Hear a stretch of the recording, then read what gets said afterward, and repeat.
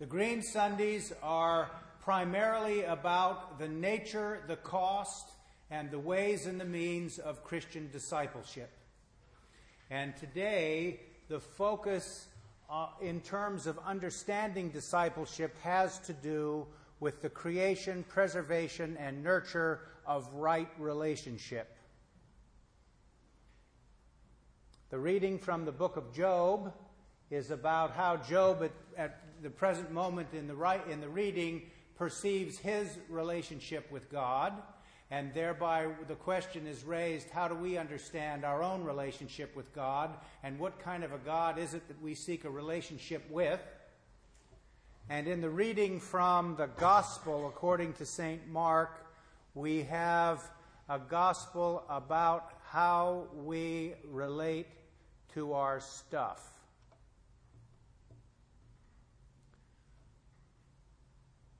I feel duty-bound to preach on the book of Job. We so seldom read it, and it appears in many ways still to me to be a book that is absolutely baffling.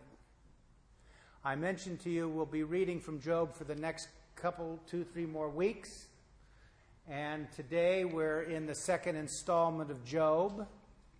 And Job today is talking about the absence of God. So by extension, it raises for us the question, how do we believe God is present to us, or do we?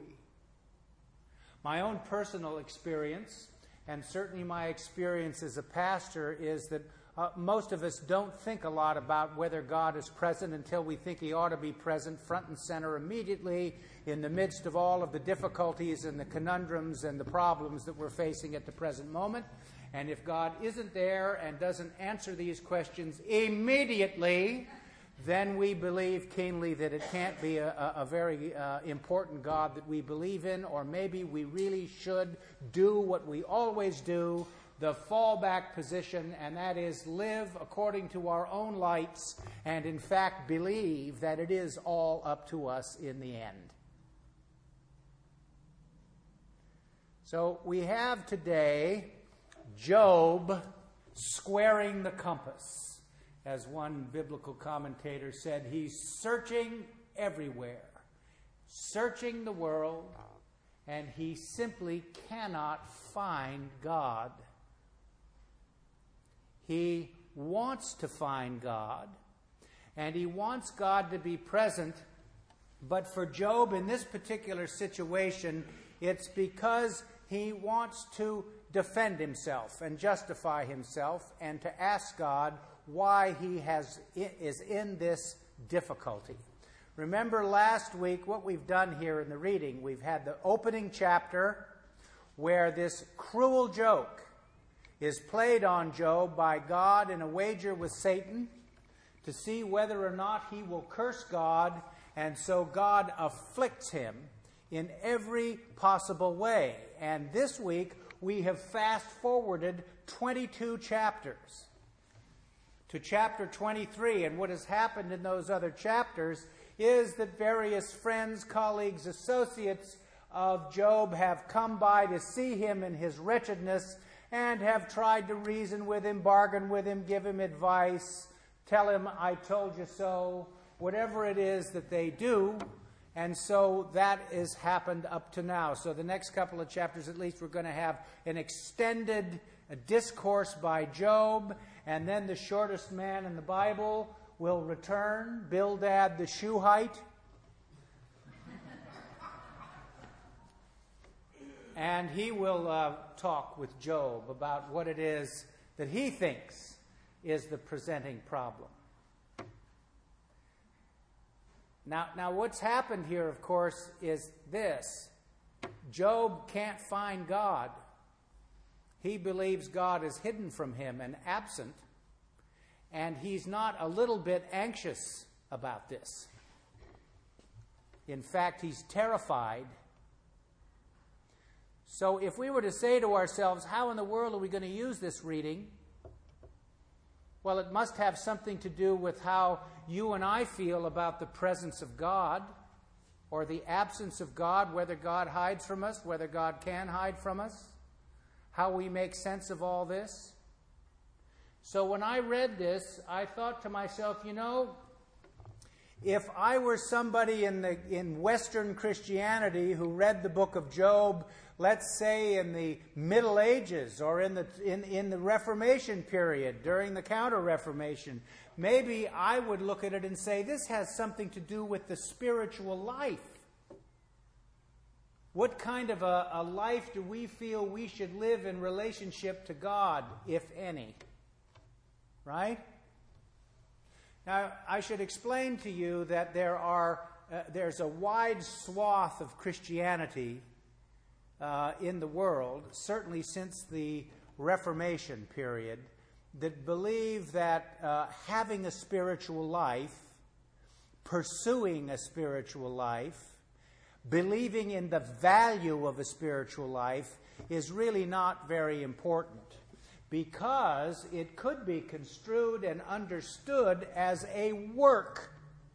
And if you believe that you are saved only by your faith and nothing that you do, it is risky at best to engage yourself in some way of putting into your hands practices which may help mature your spirit. Remember, I say to you over and over again that the spiritual life is life. Body, soul, mind, spirit given to God in love. And so by virtue of that, don't you think it would be a good idea to practice some degree of excellence in the way you seek to be wiser, more compassionate, a better human being, fill out more fully the promises of God, being made in God's image? Don't you think that's a good plan? And you know what? There are some things you can do. Some ways that you can put into your hands certain practices which may make it at least a little easier to understand Job's predicament, because you've had the same predicament in big and small ways, and you're seeking to find some way to maintain the non-anxious presence. How are you going to do this?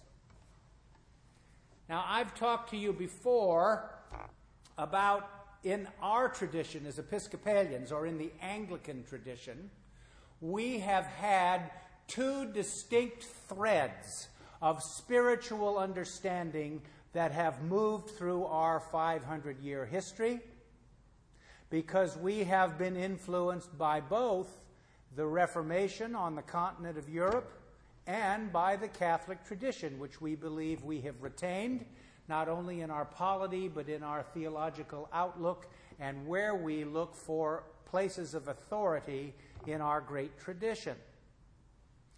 And the first thread, my teacher, Urban Holmes, I'm indebted to him for speaking about this originally when I was a student, is what he called pietism.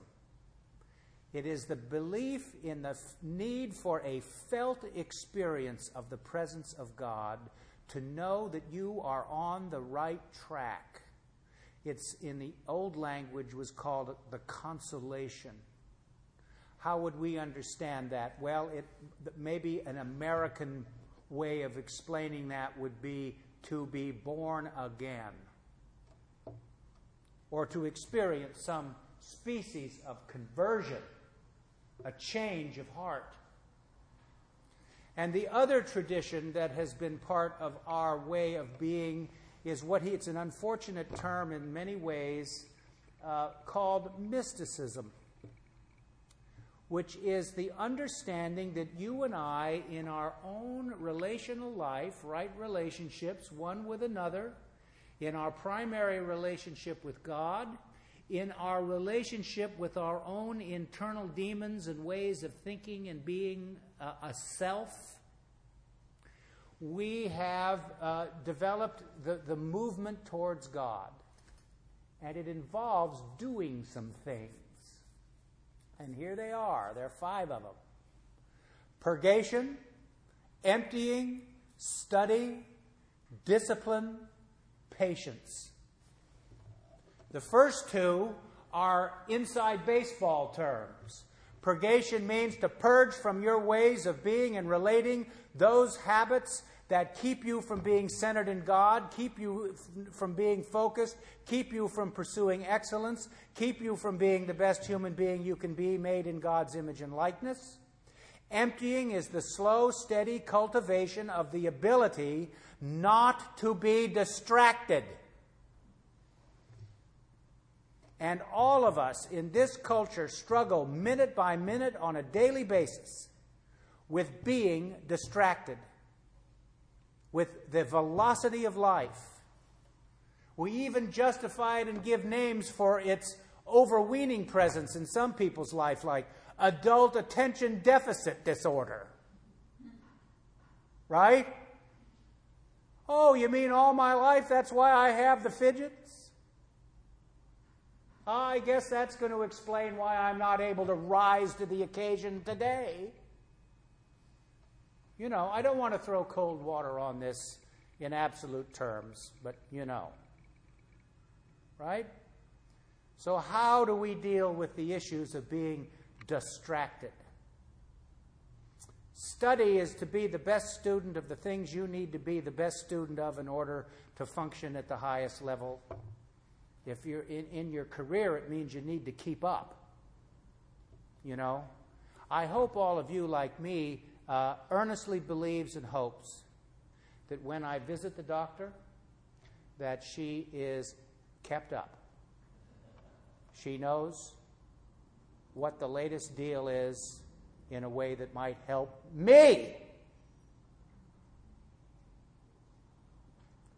So we need to keep up. We need to be students. You need to be a student of all the things you do for your avocations, for the things that interest you, that provide recreation, to be a good student of your hobbies. You know, you never know what might happen when you do that.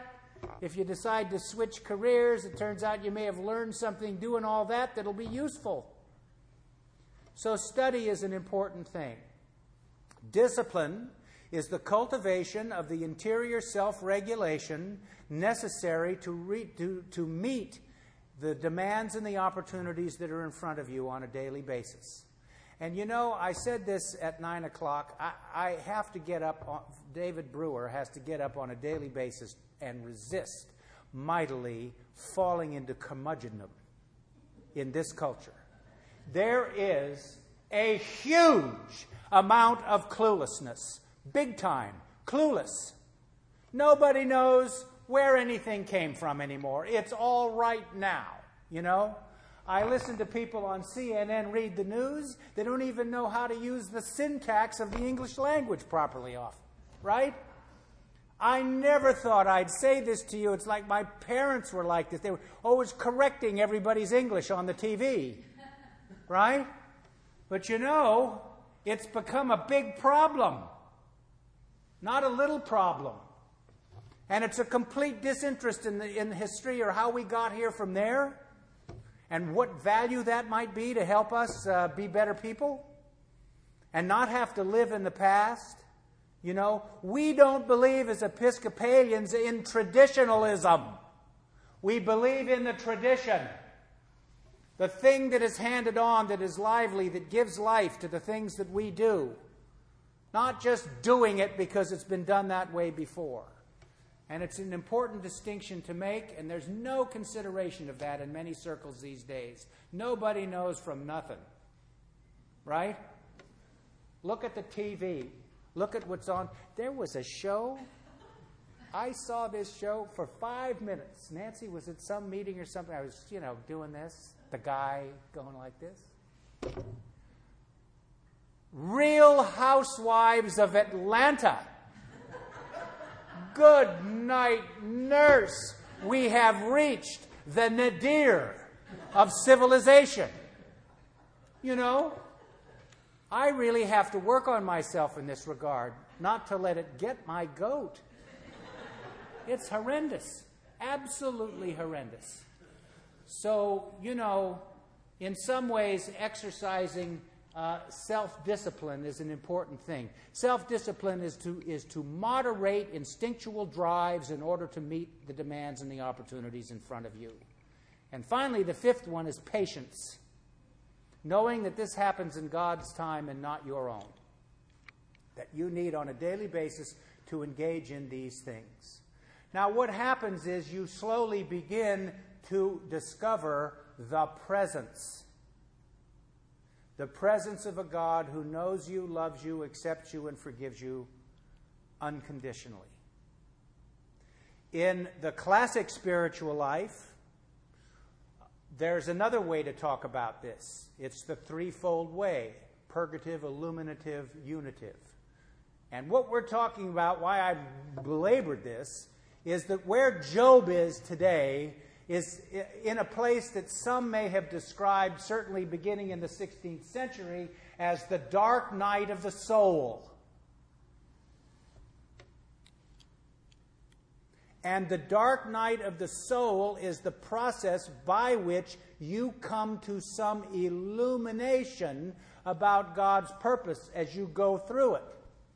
The great writer about the dark night of the soul, John of the Cross, the great Spanish mystic, said for him the dark night of the soul was being in the presence of a brightness so bright that he had to close his eyes like this, and it was dark, until the illuminative processes of God showed him now who he was and what he must do. And this is what's going to happen with Job.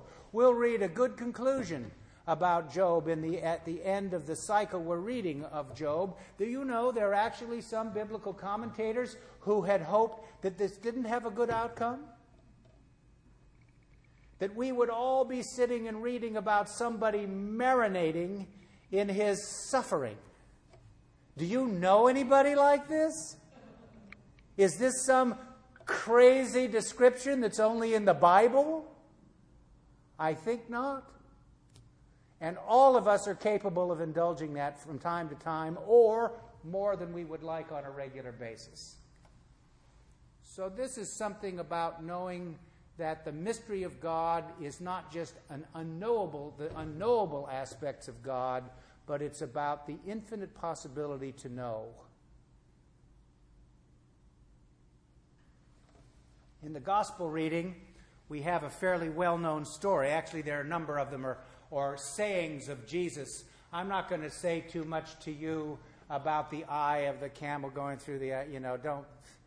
People have tried to give all kinds of explanations to that. It means what it says. There's no use trying to say something else about it. But for my purposes, it's the opening part of the gospel that is the most important, and that is the story of the rich young man. Here's a young man who goes to Jesus and he asks the Savior, "What must I do to inherit eternal life?" And Jesus recites the commandments.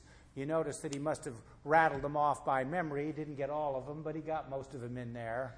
And he says, "You must obey these commandments." And this guy says, "Well, I have. All my life, since I was a youth, I've kept them." And Jesus says, "Well, you lack one thing.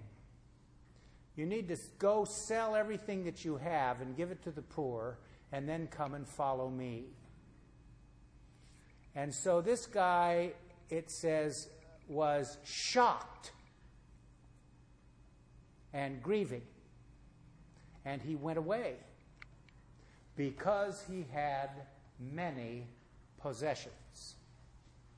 Now, when I was writing my sermon, I read a commentary about this passage, and I thought, I'm just going to read it to you because it says it better than I can.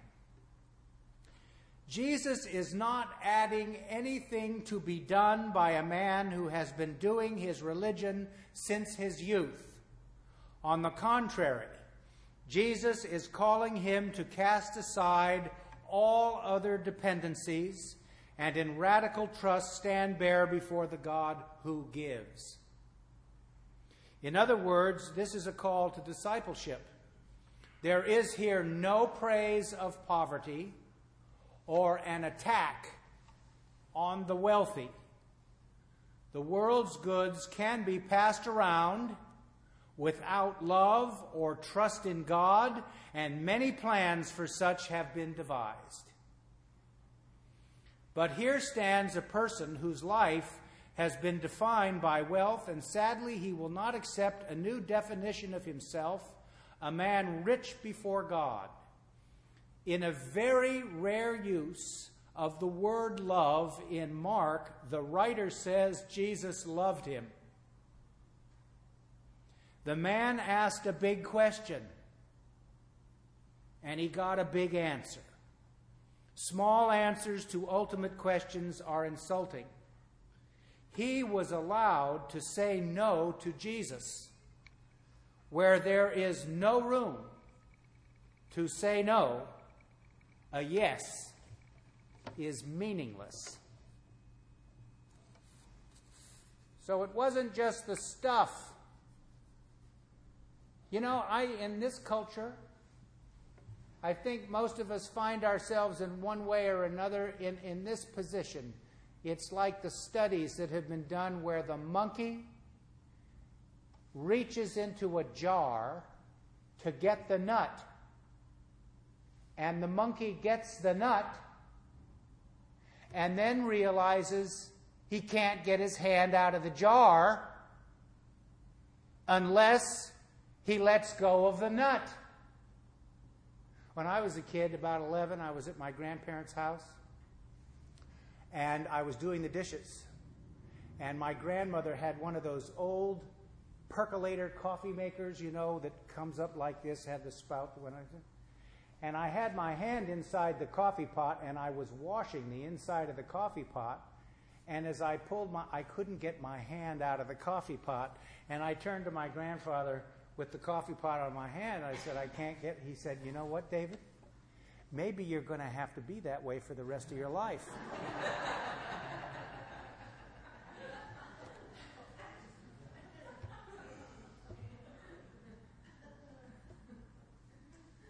So here we are with our hand in the jar around the nut.